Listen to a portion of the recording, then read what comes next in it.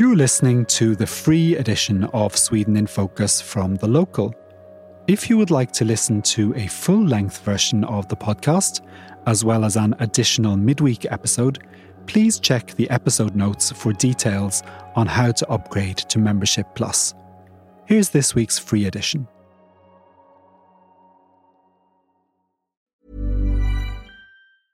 I'm Sandra, and I'm just the professional your small business was looking for. But you didn't hire me because you didn't use LinkedIn Jobs. LinkedIn has professionals you can't find anywhere else, including those who aren't actively looking for a new job, but might be open to the perfect role, like me. In a given month, over 70% of LinkedIn users don't visit other leading job sites. So if you're not looking on LinkedIn, you'll miss out on great candidates like Sandra. Start hiring professionals like a professional. Post your free job on linkedin.com/people today. Hello and welcome to Sweden in Focus, a podcast made possible by the Local's members. We're taking a deep dive this week into the Swedish school system with the help of our guest, journalist Emma Leinse from the Sydsvenskan newspaper. In the first part of the interview, we heard about how the system works and how Sweden performs in an international context. We're going to hear now about why Sweden's schools are so segregated, why girls do so much better than boys, and what Sweden should do to address some of its most pressing challenges if more children are to succeed at school. I'm Paul O'Mahony, and asking the questions with me were the Locals Emma Lövgren, Becky Waterton and Richard Orange. Thank you, as always, to all members who support our independent journalism. If you're considering joining, we'd love to have you, and we'll add a link to our current offers in the show notes. Now, let's listen to the interview. You've said in interviews and articles that Sweden has a school system that's rigged for failure, where 1 in 10 girls and 1 in 5 boys in Sweden fails to graduate from 9th grade, and then 1 in 3 fails to finish gymnasiet, which is like upper high school education. Yeah. Why do you think so many children fail to graduate, and what could the consequences be for both them and for society as a whole? Well, if we go to the consequences first, our former Prime Minister, Magdalena Andersson, who's also a finance minister during a long time, she said that the biggest risk for the Swedish economy and for the Swedish welfare system is that we do have so many people that are not educated. We have 1 out of 10 who never actually graduate from any more than the grundskolan, the primary school. The primary school. Or we might say, the 9th grade. How old are you when you're in grundskola? Yeah, when you're 15. Yeah. And that is very much. We have a lot of, when they come out and look for a job, they have very big difficulties in getting something to live from. And if they can't support themselves, it means that society has to do it. And it's a big problem that they do. And we do have strange rules saying that if you don't have good enough grades when you finish primary school and go on to secondary school, you cannot go on. You are not allowed to go on to secondary school. You have to stop. And there is no alternative for what you can study then. So it's not strange that people who have bad grades, they don't get as much education as they could have gotten with other rules. So, of course, it's a big problem that a lot of students don't make it in primary school. In the Swedish system, we have, when it comes to give special help, special support to kids, we tend to wait for a very long time. In Finland, for example, they give like special support when they're in the 1st grade or 2nd grade. They get support before they even understand that they are actually lagging behind. But in Sweden, you wait and wait and wait and wait. And it's partly because of saving money, which is going to cost a lot in the end. Also, it's part of that, what we were talking about before. You don't give special support because you think, let them be kids for a little while more. So there it turns out to be a bad thing, not recognizing that they need help to learn something now. My understanding of the grade system is that you have to, which I compare strangely to how it is in the UK, is that you have to pass everything to move on. You can't be someone who's like a genius at maths but rubbish at languages, which is how a lot of students are. A lot of students are, arty but not sciencey, or sciencey but not arty. And the Sweden system seems to reward people who are a little bit good at everything. Am I right about that? So maybe that's a misunderstanding. Yeah, you have to be good enough in a lot of different subjects to be able to move on. You have to pass in like 8 or 11, depending on what kind of education you want to move on to. But if you fail in, for example, maths, that's a definite stop. You can't move on from primary school, or when you finish 9th grade. You can't move on to a secondary education. Which is strange because, as we all know, there are some people who just can't do maths, but are, fairly bright. My dad, he grew up in the 1930s, and he came from quite a good home, so he was always treated with respect by the teachers, but that was not the case for everyone. And he remembered that the teacher once told them out loud in the classroom that the only people here who are going to move on to the next level are Börje Löfgren, my dad, and Lennart Andersson or something. The rest of you could try to find a rat hole to crawl into. Oh my God. So maybe it's got a bit better than that. I think that's slightly improved. Can you tell us a little bit about your latest book? Because I think it explains really well how the system has become so segregated. Yeah. Well, I was talking about these features of the system before. This school choice, for example, has made Swedish schools more segregated than actually the society as a whole is. Yeah. As different residential areas makes a lot of the segregation, of course, but then you add on with a school choice and independent schools that makes the segregation between schools even bigger. Paired with the fact that we have had a lot of immigration during the last many years, has turned out that we have more and more schools where we have a lot of kids from low-educated families who don't speak Swedish at home and who don't have jobs. They go to certain schools, and those schools, they have a bad chance of succeeding from the start, depending on the family they come from. But they also tend to go to schools that actually are worse off when it comes to being a good school. They don't have as many educated teachers. The staff starts and stops, and they're new grown-ups all the time. The turnover of the students are also very high. Yeah. So it's very difficult to learn. So it's changing all the time. So they have their background. They come from a weak background, and they go to a school that doesn't work as good as other schools. And then, of course, they get a lot worse results. And this is what we see to a larger and larger extent in Sweden. So the difference between schools has been growing quite rapidly for the last 20 years. And this is one thing we see, what you talked about, Emma, when you talked about pearls, that we see that we have a lot of readers in the 4th grade who are as good as they have always been. And that is very good compared to other OECD countries. But we also have a larger and larger group who are really bad readers. And so this is a result of this school segregation, I would say. And is that linked to school choice? Well, yeah, it's a part of it. Because when parents choose schools, they tend to choose segregation.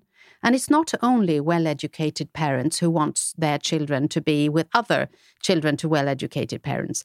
It's also low-educated immigrant families. They want to have their children in schools where there are a lot of other families like themselves. Yeah. So they all make a more segregated system. And the school system is not made, it hasn't got any brakes, nothing to counter this segregation movement. Yeah, I mean, what I find really interesting is that we have free school choice. You don't have to pay anything to go to school. So in theory, we should have less segregation because you can just go wherever you want to. But as you say, that's not what happens. I went to a free school at Gymnasiet, and we were a pretty mixed group of kids, but you could definitely see the signs of segregation there, in that we all came from homes where we had, parents who perhaps had an education themselves or were very involved in our education. But do you think there's anything that Sweden could learn from other countries when it comes to fighting segregation? I'm sure there are a lot of listeners right now who have thoughts on this because they all come from different countries. But what do you think? Well, I'll come to that.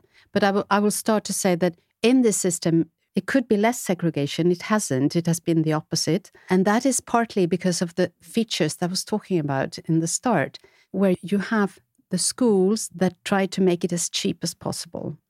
they can make a lot of money because they get a voucher for every child.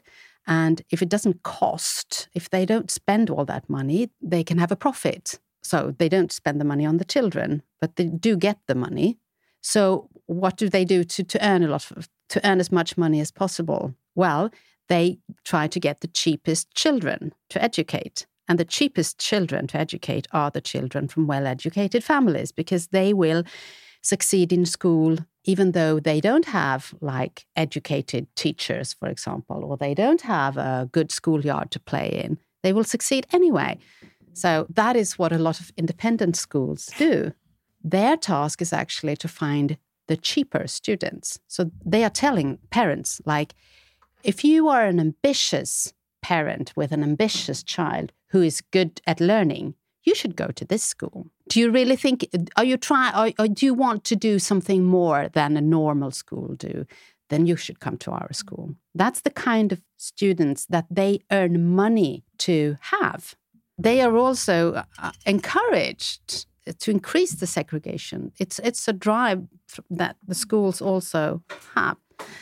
So I would say if you would, as a school system, work against segregation, you could recognize that the school choice system that we have in Sweden could be changed so that it is not as segregating as it is today. Of course, you could still have school choice, but in another way. I guess it's a bit of a brain drain as well. If you don't have the well-educated parents with the kids that get help, it means that the students left in the municipal schools are the ones that are weaker kind of from the start. So you need the most help, which means that the gap between their kind of basic level and the level that they can achieve is larger than it would be if you had like a mix of students from different backgrounds. So it means that the municipal schools have worse grades because they need to put more effort in to get their students up to those levels. Yeah, when you at least some skim off all the schools. cream of the kids that are easy to educate. Yeah, but if you, for example, if you go to municipal schools in an area that is well off, everybody wants to go to the municipal school because it's considered a good school. So, but some municipal schools are the losers in this system. But someone has to educate the weaker kids as well. You can't just not teach them because they're That's the worse task off. of the school system. Yeah. All children should have an education that is as good as possible. Yeah. So that is the problem, of course, when the children are more and more divided into different schools. Are there other countries with a free choice system that are succeeding in combating segregation? Well, you do have in systems like in England, for example, you do have independent schools there. I think it's called, I don't know the term, it's called... Charter schools? Charter schools? Charter schools. Where, I think they're called free schools in England. Those who are free for everyone to go to. And you have the same kind of schools in the United States, for example. It doesn't cost anything to go there. You can choose it, but it's independently run. And they must have a good mix of the students when it comes to socioeconomic mixture. Yeah. So that's the work that they have to do in like England and the United States, but they don't have to do that. They don't have to take that into consideration in Sweden. So that would be like a thing that you could say, that when you do distribute the children, you have to take this into consideration. I heard an interesting interview with you where you spoke about, I think you had spoken to the head of the Academedia school chain, which is, I think, the biggest school chain in Sweden. Is that right? Yeah. And he was talking about this kind of idea, but he was accused of Stalinism. Yeah. Well, yeah. The question of a non-segregated school has become in Sweden has become a very left-right kind of question, or some want to make it a left-right issue. And those who would like to make the system a bit more like school system in the rest of the world, they say that this is not a left-right issue. It's a question of, you could say it's a very classical liberal thing to wanting to have the same chance for every child to have a good school, and that the system we have now actually works against that goal in many ways. You've mentioned as well that it's hard to get qualified teachers to work at schools in vulnerable areas. Why is that? Because I guess that as a teacher, you want to teach, and in many of those classrooms where you have a great many pupils who can't speak the language properly, who do not have families, who are actually used to schools or education, it's very difficult to teach. Yeah. You do a lot of other things. It's more like a social worker maybe than teaching. And that is when you have a lot of kids with very large needs, you get that situation.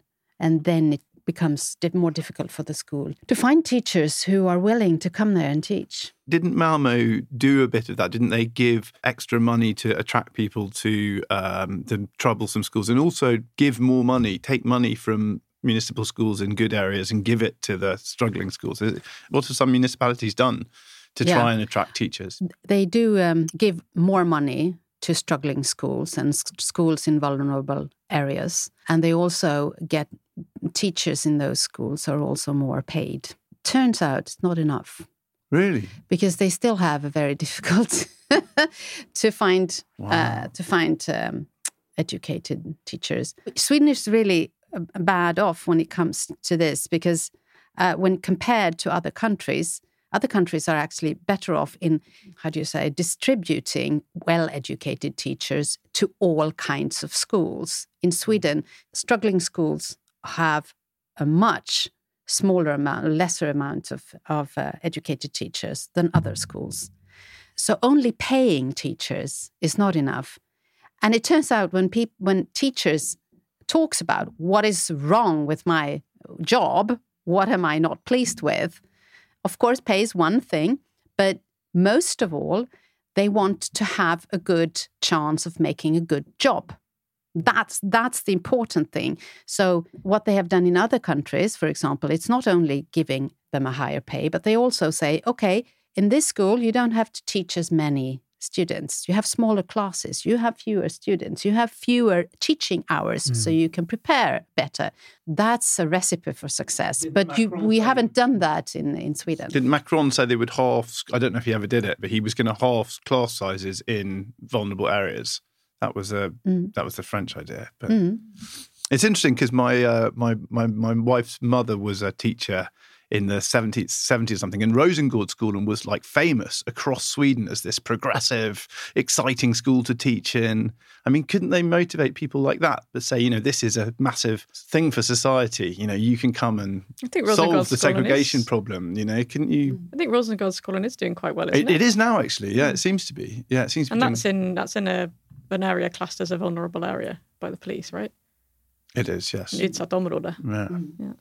But it's still like half of the students in that area or in that school who don't have grades enough to go on. So it's still, they might be doing well with the students they have, but the students they have they have a very much longer way to go to be able to move on in the education system. It's another kind of job in those schools, and many teachers avoid going to those schools, avoid working there. With smaller differences in between the schools, it would be, of course, an easier job also to distribute teachers, to attract teachers to work in all kinds of schools. But there's also the problem with getting teachers, full stop. I've seen recent figures that show that 3 in 10 teachers at Swedish schools are not qualified teachers. I know one of the teachers' organizations has predicted that Sweden will be short of 37,000 teachers by 2035. Why is there such a teacher shortage in Swedish schools? I think a lot of teachers are not satisfied with their working conditions today. I think that answers a lot of that question, that they are very much controlled in what they do and how they do it. They feel that the things that they learn, the skills that they have from this long teacher education, it's not used, really. That they are mistrusted. Very many people choose not to become teachers, and educated teachers choose to work in other areas. Is the focus on, I know I mentioned teachers' qualifications in my question, but is the strong focus on that part of the problem? I mean, there are plenty of people who aren't qualified teachers in that they haven't studied to become a teacher, but who are perfectly capable of teaching a subject in a classroom. Do you know what I mean? Yeah. I think that would be, of course, a lot smaller problem if also the educated teachers wanted to be in school and teach, and if they had the time to do a good job, which is they don't really feel that today. They feel that they use very much of their time in documenting things, making statistics, trying to please parents who wants a special treatment for their own child. Because parents, as you know, they can choose to change schools whenever they want, and they take their money and go. And so it's important for the school, from a financial point of view, that they stay in the school. So the parents become more like customers. The relation between the school and the parents, I think that the teachers are not really the role that they are playing in that. It becomes a very difficult one when it comes to grading, for example, where everyone wants all the children to have really good grades. It's only the teacher who actually has to say, well, this child has not come far enough to get this good grade, for example. It's a lot of pressure in a lot of different ways on teachers. Everyone knows therapy is great for solving problems, but getting therapy has its own problems too, like finding the right therapist, fitting into their schedule, and of course, the cost. Well, BetterHelp can solve those problems. It's totally online and built around your schedule. It's surprisingly affordable too. Connect with a credentialed therapist by phone, video, or online chat, all from the comfort of your home.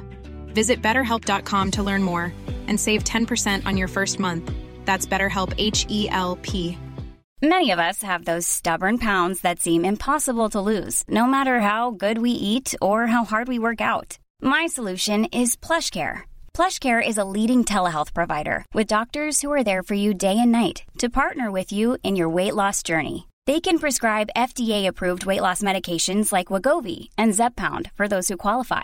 Plus, they accept most insurance plans. To get started, visit plushcare.com/weightloss. That's plushcare.com/weightloss.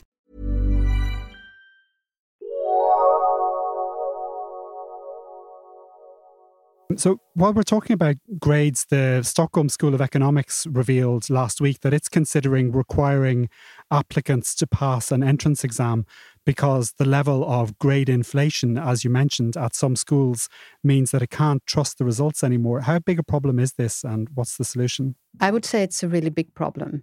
It's a problem that is caused by this, that you do compete about the students, because you compete about the students to get the money for the students.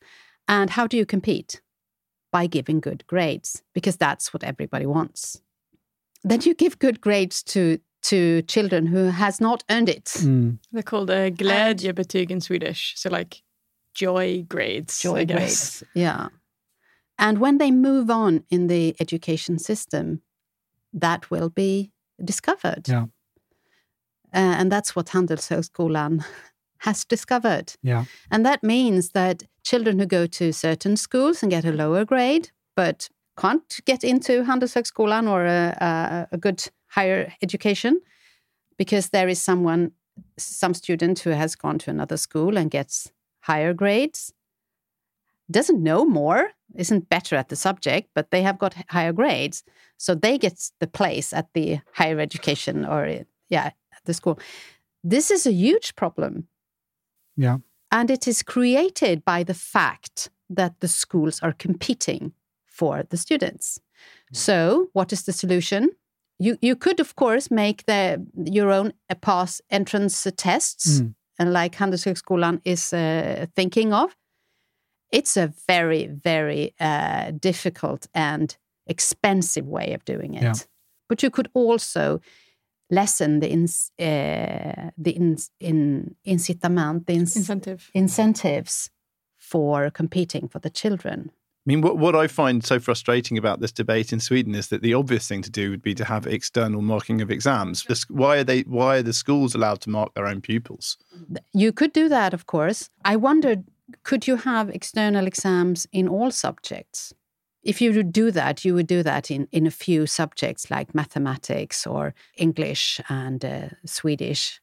What would happen to the rest of the subjects? What would happen to all those students that are really, really good at certain subjects that will not be tested and that will not make any difference? It will make it a much more narrow education in the long run, I think. And maybe, external examinations is the most doable way of changing things right now. Maybe in the long run, I'm not sure that is the best way to take care of the problem. Why can't you have it in all subjects? Well, yeah, I think it's a very expensive system to do like that. Also, it will only measure like how you perform on the exam, and learning how to sit a test and it measures do that other things. It's also a skill. It doesn't measure how you perform in the classroom. You can see when you look at higher education and who is performing well in higher education. In higher education, you can actually get into by your grades from the upper secondary school, or you can take a test, högskoleprovet, and get in. And you can see that those who have taken the test, they perform a lot worse. They drop out much more often than those who have good grades. So grades, they tell something more about a student than only what they have as a knowledge. They say something about how willing is this person to work hard, for example. And that is very important if you want to complete an education. So it's a more sort of holistic result if it's something that's done gradually over the years. Yeah, grades often show something what you have done during a long period of time. Right. But is there not also a potential for bias though? Like not just in kind of giving high grades to the kids that you think deserve it, but I mean if you have a student who behaves badly or a student you don't like for a particular reason, is there not kind of a worry there that the teacher could end up thinking, oh, well, they're not that good, I'll give them a lower grade. But if everything was... I remember when I came to Denmark, I did my master's in Denmark, and I was shocked that, like, you had oral exams that you sat down in front of the teacher and they just gave you a grade straight away. Like, this was coming from Edinburgh, where you have an exam number that you write on every exam. It's completely anonymized. Your teacher has no idea who's written each exam. And I was just like, but what if she doesn't like me and gives me a bad grade? Like, it was a big worry for me. But there is you could say that external exams together with grades, for example, could be some kind of solution. It could be something you could do. But isn't that what we kind of have with nationella proven, the national tests? We do have national tests in some subjects, yes. But a lot of schools give higher grades than the national tests show. But maybe those students actually deserve higher grades because the grades are based on their entire performance rather than how well they're performing. So that can actually, of course, that could be, it can be a good compromise. It just seems like there's no perfect system. I want a perfect system. The important thing is that you should have a system that gives the incentives to give the students as much knowledge as possible. Yeah. And now that is not the case, really. So that's the main problem, I would say. One of the things that's been in the news in the last few weeks is the schools minister, Lotte Edholm, said, I think earlier this week, she's putting the brakes on the National Education Agency's digitalisation strategy. There seems to be a bit of a backlash against the use of computers and iPads in schools. And why isn't she happy with the strategy that the agency had, and what kind of reaction has there been to her decision? Sweden is one of the most digitalized countries in the world, and they have also had a strategy that says we are going to digitalize the school. And I think in some ways that has gone a bit too far when people think that this means that 6-year-olds have to have computers. It means that you don't have to learn to write in hand, but you can write on a computer instead. You could say that this is a misinterpretation of how it was meant to be, but it has turned out you draw it a bit too far when you say that you don't have to write in hand, for example. It is just as good to write on a computer. The important thing is that you write something. So I can understand why she's trying to stop it. I mean, there's something that I've been, as a foreigner, again, I've been a bit shocked by the fact that my children haven't learned to write by hand. And when I tell people about that, they always like to think that I would want them to have like really neat cursive handwriting. But I don't mean that. I mean, they can't write by hand at all. They can't write.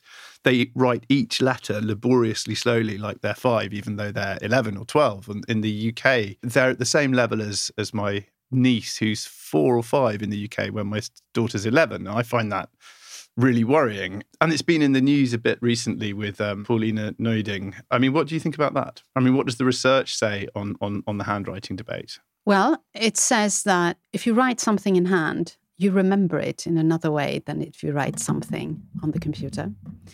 It is written on your brain too. Mm-hmm. So it is worth something more. It's not two equal ways of writing. It is a fact that some students have very much difficulties in reading and writing. Of course, then maybe it's a good thing is if they also can have digitalized ways of helping them to read and write. Yes. But basically letting students writing on a computer, it has been something that to high extent has let everybody, all the students do that. I think you've lost a little bit the acknowledgement that it actually, writing by hand, for example, you remember what you write in a better way than if you write on the computer. Yeah, I mean, I remember this myself. Like, I went to university in 2012. So, like, I went from high school, I wrote everything by hand, had a big folder full of hole-punched pages. It was all, like, separated by subject. Then I went to university, bought a laptop with my summer job money just before going to university, and then, like, found it so hard to remember anything because I was just typing everything. I felt it so hard to get organised and all of this. And I really noticed that with, you write something down by hand and you remember it. I still remember these handwriting classes in primary school. And I think it is something that digitalisation isn't necessarily a bad thing or a good thing. It's just, you need to it's not either or. You need to use it in the right ways. Mm. Like, again, my daughter, she's been learning colours and stuff, and there's some really good apps for, like, education for young kids, but that shouldn't be the only way that she learns, It should be movement, it should be kind of flashcards, whatever, writing down, drawing. And this is something that Swedish teachers has been saying for a long time, that digitalized learning is good. It's good. It's good to have in some ways and for some students, but I, as a teacher, have to be able to decide when we will use it and in what situations. And I think a lot of teachers has felt that they have been pressed to use digitalization or digital tools, hjälpmedel tools to a much higher extent that they think is good for the children. It also provides a barrier between you and the teacher. Like, I remember, it's very easy to just quickly check an email while someone's holding a presentation or to do something else. You've got a screen between you and your teacher. Your teacher can't see what you're doing. But if you're sitting there writing something down, then they can you can't just start drawing something or, like, getting your phone up to send a text message or something. Your teacher knows that you're focusing on the work. They can I think it's a lot easier to get distracted if you've got a computer in front of you. You've got the access to the entire internet. Well, they've got games. They just go on and they play this mega spell, which you go on the internet and you can just access a game at any time you like. So as soon as they get their computer, they're, like, playing games, and the teachers, very hard for them to stop that happening. Big mirrors behind the students so they can see what they've got on their screens. Is that what you do in our editorial meetings? I'm afraid so. You also mentioned in a previous book that girls are massively outperforming boys. Can you tell us what you learned there and why it's an issue? Yeah, this is an issue not only in Sweden, but in the whole Western world. I've heard this in the UK as well, even when I was at school. Yeah, that girls perform better and they are, more importantly, they are more educated. They more often go on to higher education than boys. It's not an issue that a lot of women are well educated. It's an issue that so many men have a really bad education or have a really low education, because traditionally it's the man who is supposed to be the working guy in the family. He's supposed, the breadwinner is supposed to support his family and so on. So when this traditional view of being a man meets this situation where many men find themselves today, when they have a bad education, they don't get a job, they can't support anyone, not even themselves. drives us into a more insecure society, because a lot of men who feels outside or feels not part of the society, they turn to be like, criminals, gang criminals, extremists in different ways, net haters, and so on. So a lot of things that the politicians today are talking about as very big problems in our society comes from this situation where this picture of what a man is meets the situation that many men find themselves in today, because it's two different things. So that. Does anyone have an idea as to why? What is it about schools?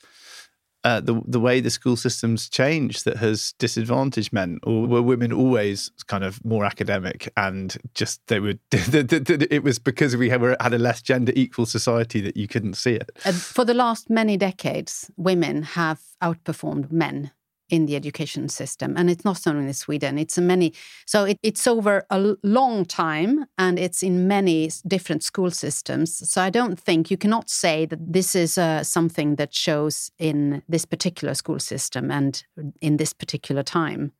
So this is something we can see. But what we have seen more and more over time is that more and more women, they do get a good education. They can pay for themselves. They are independent from men. And that makes it an issue. That's difficult for many men to accept, that they're not needed anymore. I think also even though Sweden is extremely gender equal on a global level, women still take kind of more parental leave. Women are more likely to vab, look after their children when they're sick. So I think there is still a kind of women, I can't remember the figures, this is just off the top of my head, but women still kind of lose out in terms of years spent paying into a pension or, time spent outside of the labour market. You still kind of use more time out of the labour market. And when the other partner in a relationship, if we're assuming, if we're taking heterosexual relationships as a kind of basis here, I think you would then have an issue there that kind of the economic slack can't be kind of covered in the same way. In a way, if you have a heterosexual relationship and you've got a man and a woman, the man earns a bit more, the woman's out of the labour market, you still have the same kind of economic situation. But then when men are earning less and then women are still out of the labour market, everyone's worse off in those relationships. So it's also an interesting issue there, that just because women are doing better doesn't mean that families do better because of it, because women still have these other issues with gender equality that play in. Yeah. Most of the countries are still it's a very big difference between men and women. It's big inequality between the genders. But human beings, they react a lot stronger on losing something than on winning something. And that's, I think, what we're seeing, that men, I don't talk about all men, but some men feel that they're losing something. And that is a much stronger feeling than women that are actually, gaining something. Going about with their life and getting an education and starting working. You feel that's quite normal. That's what you should do. But you have a group of men who think that, okay, this is not, I deserve something else because I'm a man, and because that's what we say, that this is what a man should be. I should do something else. I am not performing my life as a real man. Ideally, it would also be equal. It would also be nice if everyone was succeeding at the same rate. Do you think it also, the way education works has also changed a lot, I think. When I was at school, it was more based around, competitive exams, and, you could be lazy all through the year and then ace your exams at the end of it by just sitting down and cramming in a short period of time. And now it's much more on coursework and doing a more steady thing. I think does that suit maybe some men worse? That it's more you have to have a steady performance over the whole school year rather than, just kind of waking up 2 weeks before your exams and cramming. I think the skills that we tend to teach young girls, like being diligent, conversation, being able to relate to others, are skills that are valued a lot more now than they maybe were a few decades ago in the education system and in work life and all of that. So it feels like it all kind of boils down to how we raise our children. Oh, that's true. Yeah, I heard you before, Emma, in another interview. You referenced a survey where girls who didn't do as well as they expected were asked to explain it, and they blamed themselves. They hadn't worked hard enough. And boys who were asked the same question blamed everybody else. They blamed the school. It was external. There's also a difference between the genders when they are asked, how do you get good at something? And the girls tend to answer, I get good at something by working at it. Yeah. And the boys tend to answer, I am good at something because I'm talented. And that's what and that's in some way what we teach them. I mean, that's what we show boys and girls different things. And then they tend to think different things about themselves. And that gender difference, of course, when they come up in the education system and have to work more for their grades, for example, that can explain a little bit, I think, of why men then fall out more often. You think you're just not good at something. You don't think that you can work hard. Well, if you think you're talented and that's what makes you good at something, then what you do or not do does not matter. Yeah. Your if work you're not does talented, not matter. then you can't do anything about it. Yeah. That's very interesting. Is this any more extreme in Sweden than elsewhere, or is the line kind of the same, the graph? We belong to the more extreme countries, but when you look at the Western world, like the United States, the United Kingdom, for example, we are at about the same level when it comes to more women graduating in higher education, for example. Yeah. Like in Sweden today, it's 2/3 of all graduations in higher education is done by women. Wow, really? That is shocking. God, that's amazing. And that is in the OECD as a whole, it's 60%. So it's the difference is quite big. But not having as high an educational level doesn't stop men being dominant and trying to control all the conversations we still have, and lead everything. Yeah, generally. we still have. Men still have better pay, for example, shocking. Because it's a traditional thing that jobs where many men do. They are better paid than, for example, working in kindergartens. That usually a lot of women do. You've just been listening to an interview with Emma Leinze, a journalist with the Sydsvenskan newspaper and the author of several books on the Swedish school system. Our sound engineer on this podcast is Rhys Edwards. I'm Paul O'Mahony, and we'll be back again on Saturday with a regular episode of the podcast. Until then, take care.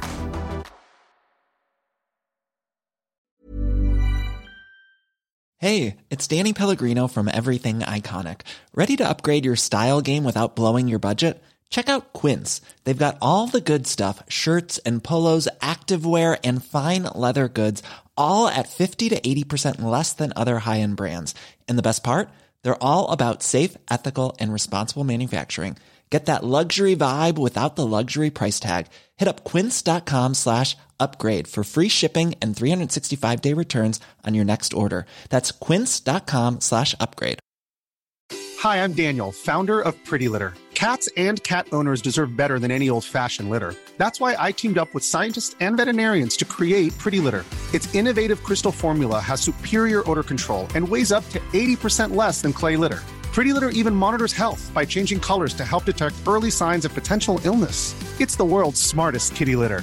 Go to prettylitter.com and use code ACAST for 20% off your first order and a free cat toy. Terms and conditions apply. See site for details.